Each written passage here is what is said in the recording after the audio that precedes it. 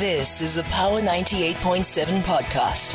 Now we're talking. Subscribe to Power 98.7 podcasts in iTunes or wherever you get your podcasts. There's more on power987.co.za.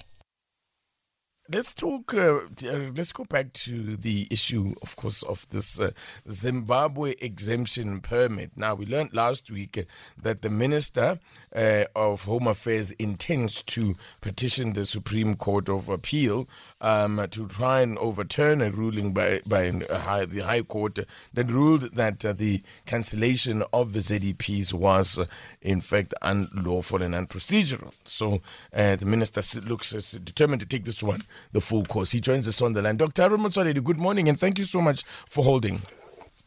Good morning, Titi. Good morning to the listeners. Minister, I think the question has been asked, and perhaps you can take us into your confidence here about why you are pursuing the route that you are of taking the matter all the way in terms of the courts, as opposed to conducting. Would it not be prudent to just conduct this consultation that the court says was absent from your initial decision to cancel the ZEP? Titi, I issued a statement after the judgment. I issued a statement from the department, and I thought that was enough.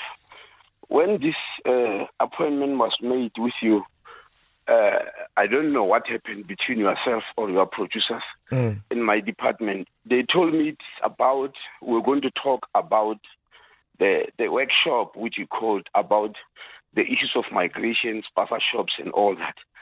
Yes. I was not told that we were going to be talking about the ZEP, but be that as it may, yes, I issued a statement about the ZEP and the judgment. And I think, TT, in all honesty, that should suffice. Okay. All right. That being the case, okay, fine. That's less a bit of a miscommunication then. But be that as it may, indeed, we had asked at a point to speak to you about the workshops that you had around the issue of immigration, where you had consulted amongst other people, including, traditional leaders there. What, in essence, Minister, were you seeking to do with those consultations? No, Titi, the matter was raised by them. From last year, August, when I go into the villages with our Home Affairs trucks to let people take IDs and driving right up to the doorsteps of the people, many traditional leaders called me and told me about the problems they are experiencing about this issue of migration. People arriving in their villages, not even going to the Hoshi to lodge. As you know, it's our tradition for him to know that there's somebody who arrived in my village. People taking over spaza shops, getting married to local girls without following what usually followed in tradition, and stories about girls being paid to get married and all that. So all those stories were troubling me. So in February, when the House of Traditional Leaders was being opened by the President, I and the Minister of Kokta met them, the House of Traditional Leaders. We invited Salga. Then we discovered in that meeting that there are too many differences in understanding the issues of migration and what is the role of various role players like local authorities and the chiefs. And we agreed on a 2-day workshop on this issue of migration, where those of us who are in that position of responsibility will explain the laws, the international laws, the local laws, issues of bylaws, and finally come up with a strategy and a plan. And that is what happened on the 16th and the 17th. And what in essence, would be the way forward in terms of this plan that you threshed out?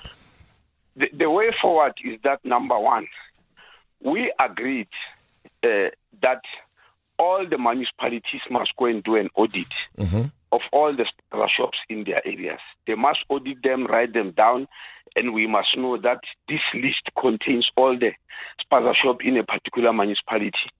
All the chiefs taking from one of those who was in attendance must go and develop a register of all the migrants in their particular village.